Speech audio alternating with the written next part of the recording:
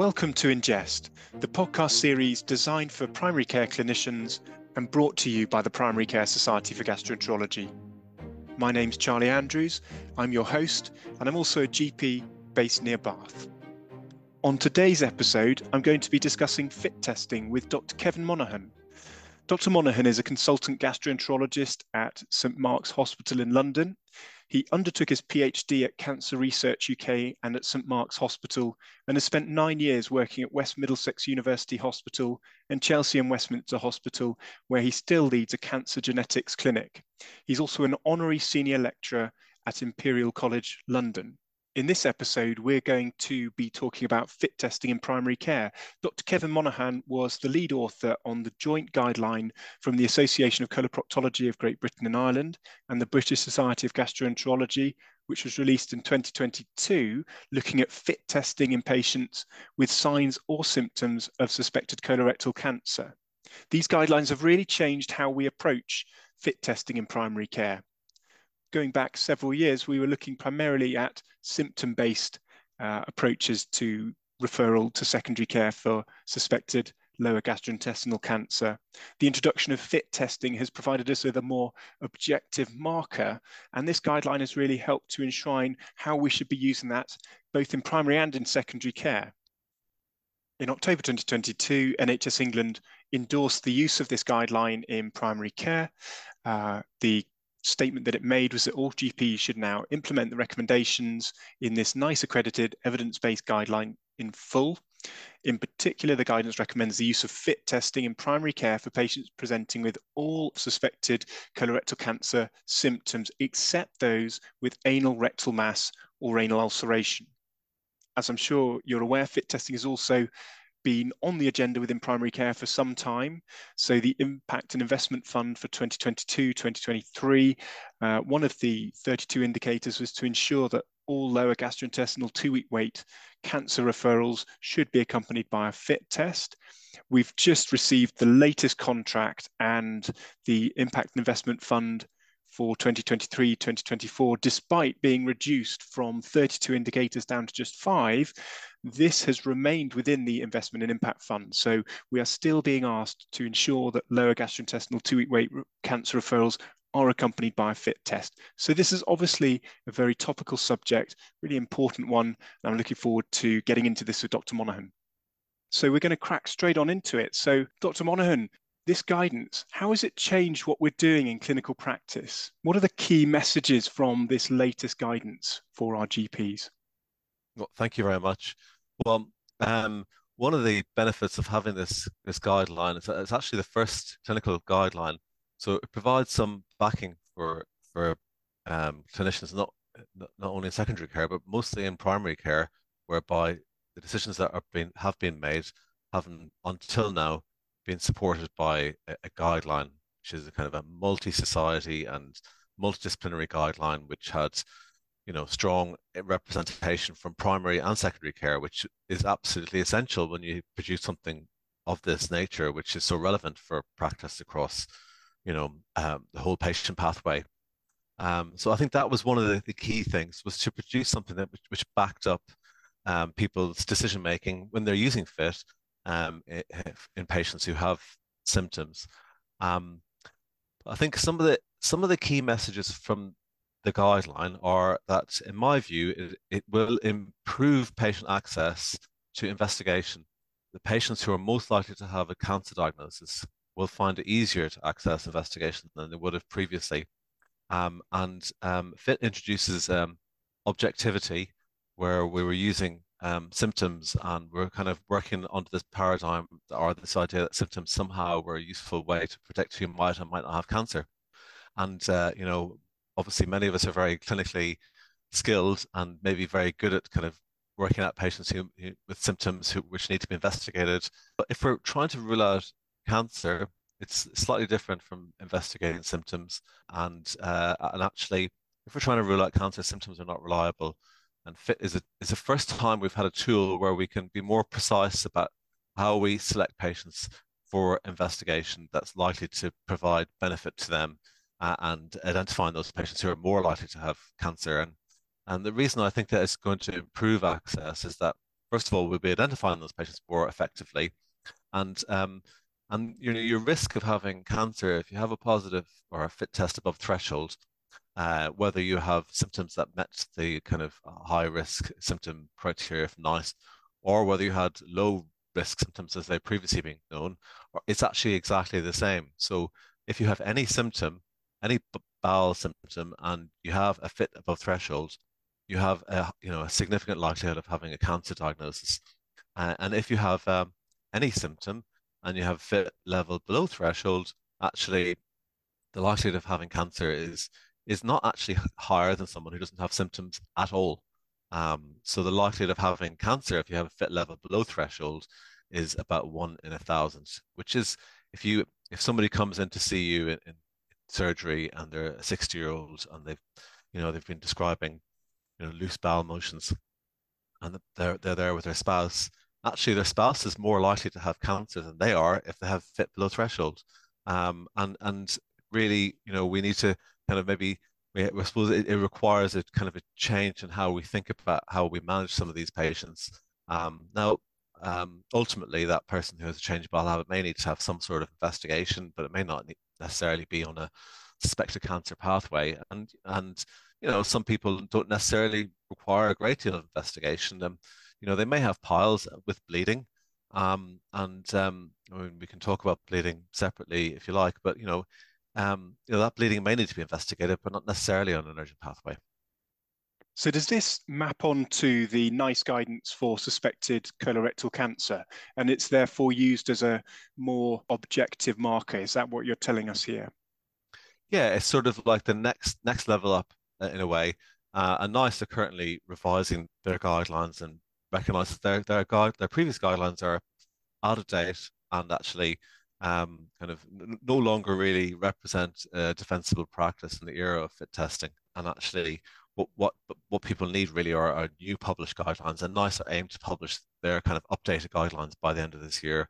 And they're using what we've done with the BSG ACP guideline that we published in 2022. They're using our guideline as sort of a new template rather than thinking about what they produced previously in 2012 with the NG12, for example. And that's because the way that we select patients and the way that we try and find those who have cancer in order to diagnose them earlier is changed really.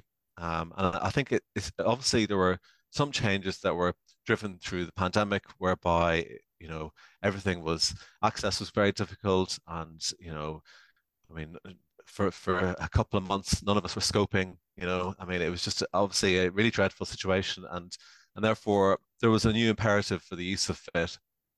But as we all know, there was considerable variability, but fit was was starting to be used more routinely in practice across the UK. And in Scotland, they're probably a little bit ahead of us in England in that respect, and that they've been using fit for longer in this way, and they've kind of done in with the high risk, low risk symptom kind of dichotomy, recognizing that actually using fit is kind of a better approach.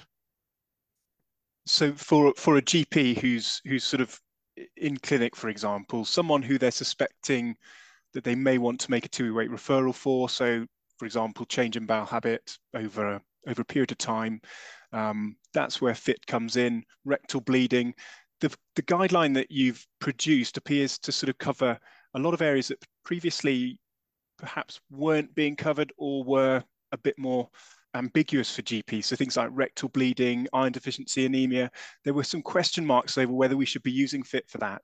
But your guidance is saying that we should be using it for all of these causes, all of these potential reasons for referral. Is that right?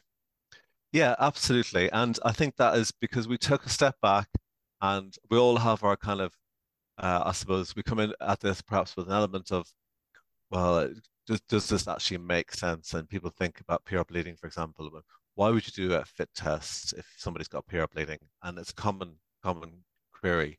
But actually, they're looking for they're very similar. They're obviously PR bleeding and hemoglobin in stool, but they're not the same. And if you do a fit test in people with PR bleeding, there are over 70% of patients who would not require referral for investigation, because with a fit below threshold, their PR bleeding is more likely to be due to anorectal causes rather than which are not kind of ready to a cancer diagnosis, and it's very unlikely that they will have cancer.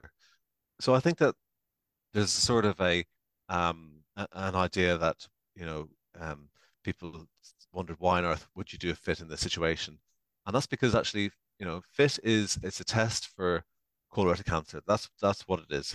Um, it's a way of stratifying risk. It's not a diagnostic test, but when you stratify risk, even in the context of PR bleeding or iron deficiency anemia, if you have a fit below the threshold, then your likelihood of having colorectal cancer is incredibly low. Now, whatever symptom you have, whether it be PR bleeding or diarrhea, some of them may well require referral and investigation. They may require an endoscopy. Obviously there are investigations that can be performed that don't require referral that GPs do all the time, celiac serology and full blood counts and iron and whatnot.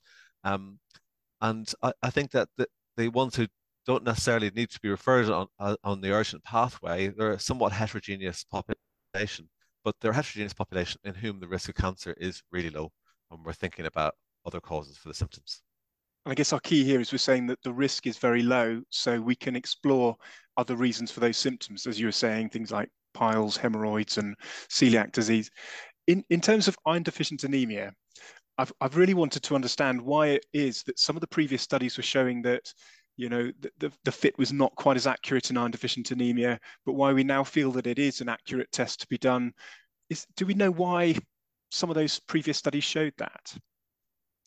Yeah, I think the evidence has evolved, and it is. I think that the first kind of studies, which were observational studies in smaller, relatively smaller number of patients who had cancer, and there will be cancers in people with a fit below threshold, and no test is perfect, and we have to recognize that, but I can talk more about that in a moment. I think it's an important point as well. But if you have uh, uh, uh, a fit below 10, let's say, which is the arbitrary threshold that we've been using, and you have a diagnosis of colorectal cancer, it was observed in some of those series that many of those cancers occurred in people with an iron deficiency anemia.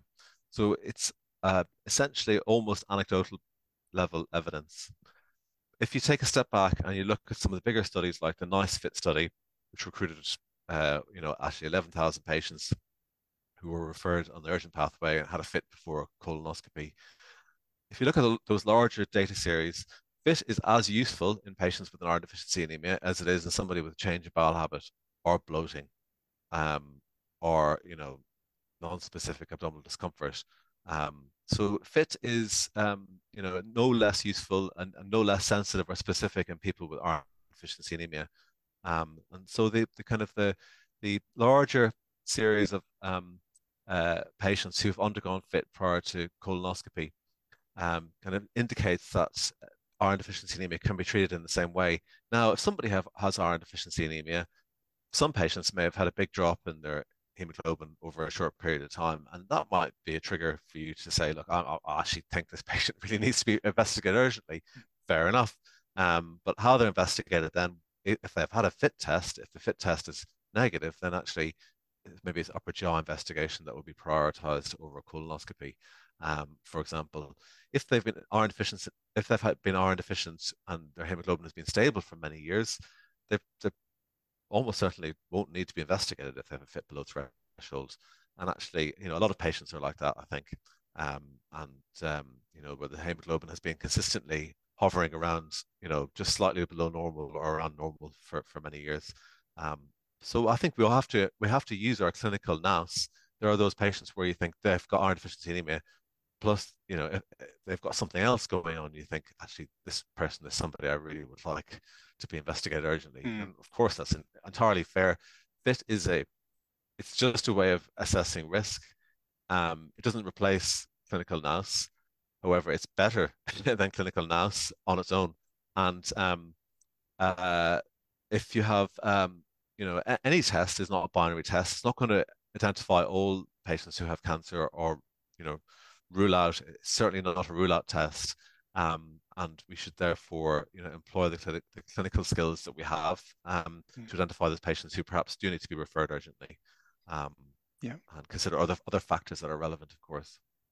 There's a useful flow chart in the guidance that you put together, sort of talking about which patients were kind of excluded from this pathway. So I think it mentioned people with an abdominal mass or an anorectal mass potentially wouldn't be suitable for a FIT, but for a direct 2-week wait. But all the other presentations that we really commonly see in primary care, FIT is really good. But you also mention, and you've covered this quite a bit already, actually, is that if you've got that ongoing concern, this doesn't prevent you from referring if you have significant concerns despite a negative FIT. And I think that kind of responds to that concern from primary care of potentially holding too much risk, or being asked to hold a lot of risk in primary care. What are your comments on that? I mean, I can completely understand, and also it's a change in practice, and we've been told for so long that these are high risk symptoms, and therefore they need to be investigated urgently. And now there's a different message, and you in primary care you need to be backed up with with not only the BSG ACP guideline, and hopefully very soon the NICE guideline, which almost certainly will produce evidence, which is very much in tandem.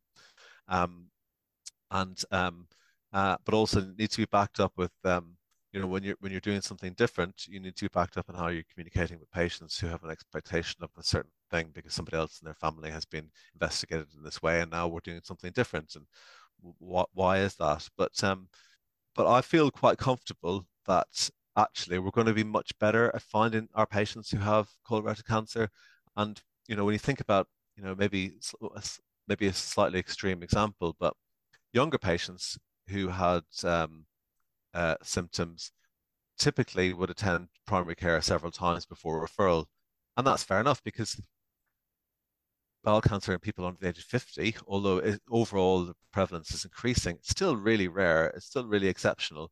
And for all the people you'll see in primary care who are under 50 with symptoms, you probably will encounter one person over your entire career who will have colorectal cancer under the age of 50.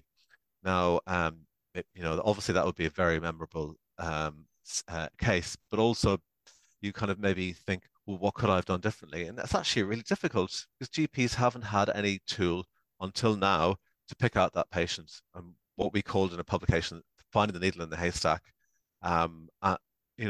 People over the age of 50 in England, and already from 56 onwards, can participate in the National Bowel Cancer Screening Programme. So there is another mechanism by which they can be investigated. But people under 50 in particular haven't had access and haven't been easily identifiable from the many people who have various symptoms, which are obviously nothing to do with the colorectal cancer diagnosis in that age group. And picking out someone who has IBS symptoms with colorectal cancer, how do you pick that person out from all the other IBS patients who obviously don't have anything abnormal when they're investigated in secondary care, for example. Are we able to use this in people under the age of 50? So yeah, FIT can be used in any adult from the age of 18 onwards, at the same threshold. And there are some people who argue that you could use a slightly higher threshold because this is a lower prevalence population with lower rates of colorectal cancer. But when we produced the guideline, we wanted to produce something that was very simple and fairly robust, and having different thresholds for different populations is something that we wanted to avoid. The paper that I mentioned, this finding the needle in the haystack, was a group of just over 1,000 patients with symptoms under the age of 50, of whom about 1.5% had a colorectal cancer diagnosis. And FIT was, if you perform a FIT test, then actually 9% of those patients of the patients with a FIT above threshold will have colorectal cancer. And so it's not a small proportion. So if you use FIT, although you may refer, let's say of 11 patients, 10 of them will have normal investigations. 1 in 11 is not a bad figure in terms of referral. And these are patients that may not have been referred previously, or certainly not until the symptoms were really becoming persistent and really couldn't be explained. So we're hoping that we will be able to shortcut that referral pathway and provide GPs with a tool that that that really allows them an opportunity to try and ensure those patients are able to access care at an earlier stage without having to kind of return. And also the Mm. reassurance of having a negative fit test and saying, look, Yep. you may need to have a routine referral, but we're not, we're not concerned about anything too serious here. Um, On a bit of an aside, just because I'm pretty interested, firstly, two parts to this question. Are we seeing an increase in colorectal cancer in people under the age of 50? And if so, why is that happening? So yeah, I mean, worldwide there's an increase. I think Italy is the only country in the world where this has been measured, and there are probably system-related issues in Italy that make it a little bit different. But across the globe, there's been a global increase in the incidence of colorectal cancer in people under the age of 50. Now, these are people who, most of them are 45 to 50 years of age. And in the US, they've just brought the screening age down to 45 from 50 in order to capture this population. However, they still represent really a small portion of the overall kind of disease burden. So it's about, 6, maybe 7% of all colorectal cancer occurring under the age of 50. Some can be, identified as being a high risk because they maybe have a family history, for example, or a personal history of inflammatory bowel disease for which they should maybe be having, colonoscopic surveillance. But the majority actually cannot be easily predicted. The reasons why it's happening, I think people speculate that it's something to do with environmental risk and increase in obesity and diet and whatnot. And I'm sure that there is an element of that, but it hasn't been conclusively proven that that is the case. I think that probably those things will mean that somebody, rather than getting cancer at 51, will now be getting it at 46, for example, and that may account for the kind of largest proportion in the increase. But I think the jury is still out. But it is increasing to the extent that we kind of need to think about this population in a way that perhaps we hadn't been previously. Hopefully, fit is one thing that we can do. There are other things happening for younger people who might be at risk. So, access to genetic testing is easier. It's easier to have a genetic test with a certain level of risk than it was even 2 or 3 years ago, for example. Um, but I don't think that it's all been kind of figured out. Although there's increasingly attention across the globe into the kind of issue of people getting cancer at an early age and why that is, and what can we practically do about it.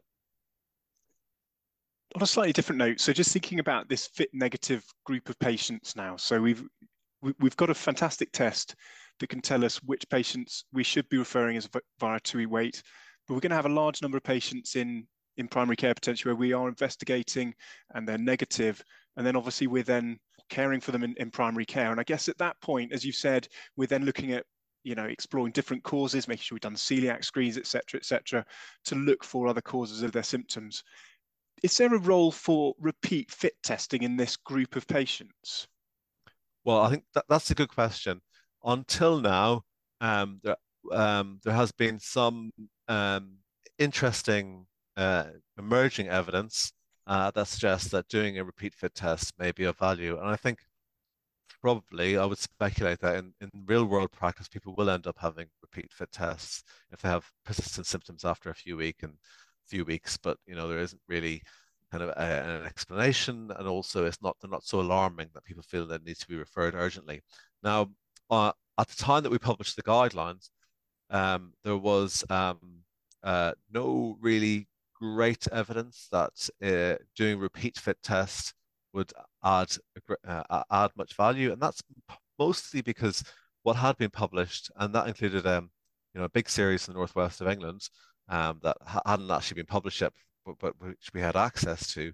Um, the there were a lot of different approaches in how patients were repeat fit tested.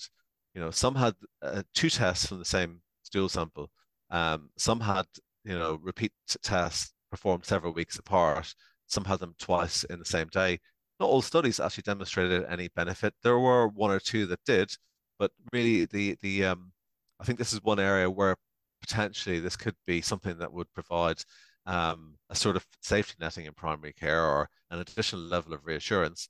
However, I think this isn't quite been quite been fully kind of worked out. There have been a couple of other papers published since the guideline came out. There's a very nice study from Edinburgh where they randomized people either to have a repeat fit test or not, and the tests were performed at very specific time points, and that's the kind of more useful study that I think that, which is likely to inform practice because it tells us, well, is there any point in doing a fit test a day apart? Probably not. Um, we would speculate. There's nothing to suggest that it would be useful, but is it useful to do it 3 weeks apart, or what's the right time interval? And what's the negative predictive value of doing 2 fit tests? You will still have people who have colorectal cancer who have 2 negative fit tests, whatever interval you separate, but it's probably fewer than the even 1 in 1,000 that have colorectal cancer after one fit below threshold. Um, but nothing will ever be perfect. I think what we have is even with one fit test, is a really good test to identify patients who are at high risk of having colorectal cancer, and conversely, a population of people who are at really quite low risk.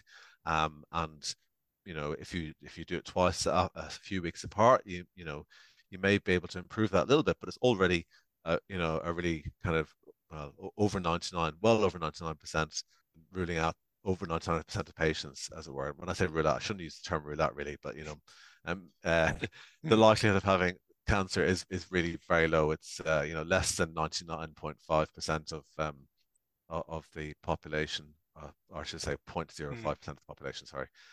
So we've got a good test, and I think yes, there may be ways to improve it, but we have to kind of jury's out on that. It may be that it forms part of the NICE guideline, that may be where there's some development. And I think of all the areas where there would be a change from the BSG guideline, that might well be a change with the kind of next iteration of the guidelines, but we're not sure yet, I think. It feels like a really good step forwards and a really useful test in primary care, and patients are fairly comfortable and used to providing stool samples. It feels like a really helpful tool for us to have, and it's been really helpful discussing with you some of the different areas there. So thank you so much for talking to me today. I wonder, you've given us a really good summary already, but do you have any key points, any sort of key messages that you'd like our GPs to hear before we finish today? Well, a referral with symptoms um, with a fit test is better than a referral with symptoms without a fit test. And it's an opportunity for us to apply some objectivity to our patient population that we didn't have access to before. And in terms of risk assessment, it's not the be all and end all, but it's a real improvement, I strongly believe, and I think that the evidence really supports that. So I think sometimes it's perceived as a test that we're doing to try and manage secondary care services and whatnot. I truly believe that that isn't the case, and actually, I would have never have wanted to produce a guideline which was about managing resources and this was about trying to ensure that patients had better access to investigation, those patients who are more likely to have colorectal cancer. And that's what we really set out to achieve. We, as part of our kind of our Delphi, we contacted clinicians from across primary and secondary care, but there were more primary care clinicians than any other clinician group who reviewed the different stages of the guideline. So it was really important to us that we had strong primary care representation. And we obviously need that because this is a guideline that kind of stretches across the whole patient pathway. We can see that people are using it more and more. Where I work in Northwest London, the use of the number of patients who get referred with the fit test has increased from around 30% to 6 months ago. It was 70%, and now it's continued to increase since then because people are kind of feeling more comfortable about its use, and it's becoming the new paradigm, I think, for how we assess these patients with suspected cancer symptoms. And is that translating into more cancer pickup once they come through for colonoscopy, for example? Well, that's a good question. I mean, what we did observe, I can say sort of kind of corollary way is that when we switch from FOBT to FIT in the bowel cancer screening program, we are finding more pathology. FIT is a much better test than FOBT. It's, the acceptability is higher amongst patients. The uptake in the screening program has improved with the use of FIT by 10%. I think it's gone from about 60 to 70% in the screening program, which is, fantastic news, because you really want patients to attend for for screening. So I think we are seeing that in the screening program. I think, obviously there's data from existing studies that suggest that it's more effective way to detect pathology. But we are not sure we have data just yet about real world practice since we started to use FIT in an almost post-COVID NHS. Yeah. Well, thanks so much. We'll be interested to see how that all works out and see some of the data once it's sort of processed through the system a little bit more. But thank you so much, Dr. Monaghan, for joining me today. I found that fascinating. I've learned an awful lot and really enjoyed just sort of gaining some information from you, some learning, and I really hope that our listeners have as well. So thank you so much for joining me today. All right, thank you very much. It's an absolute pleasure.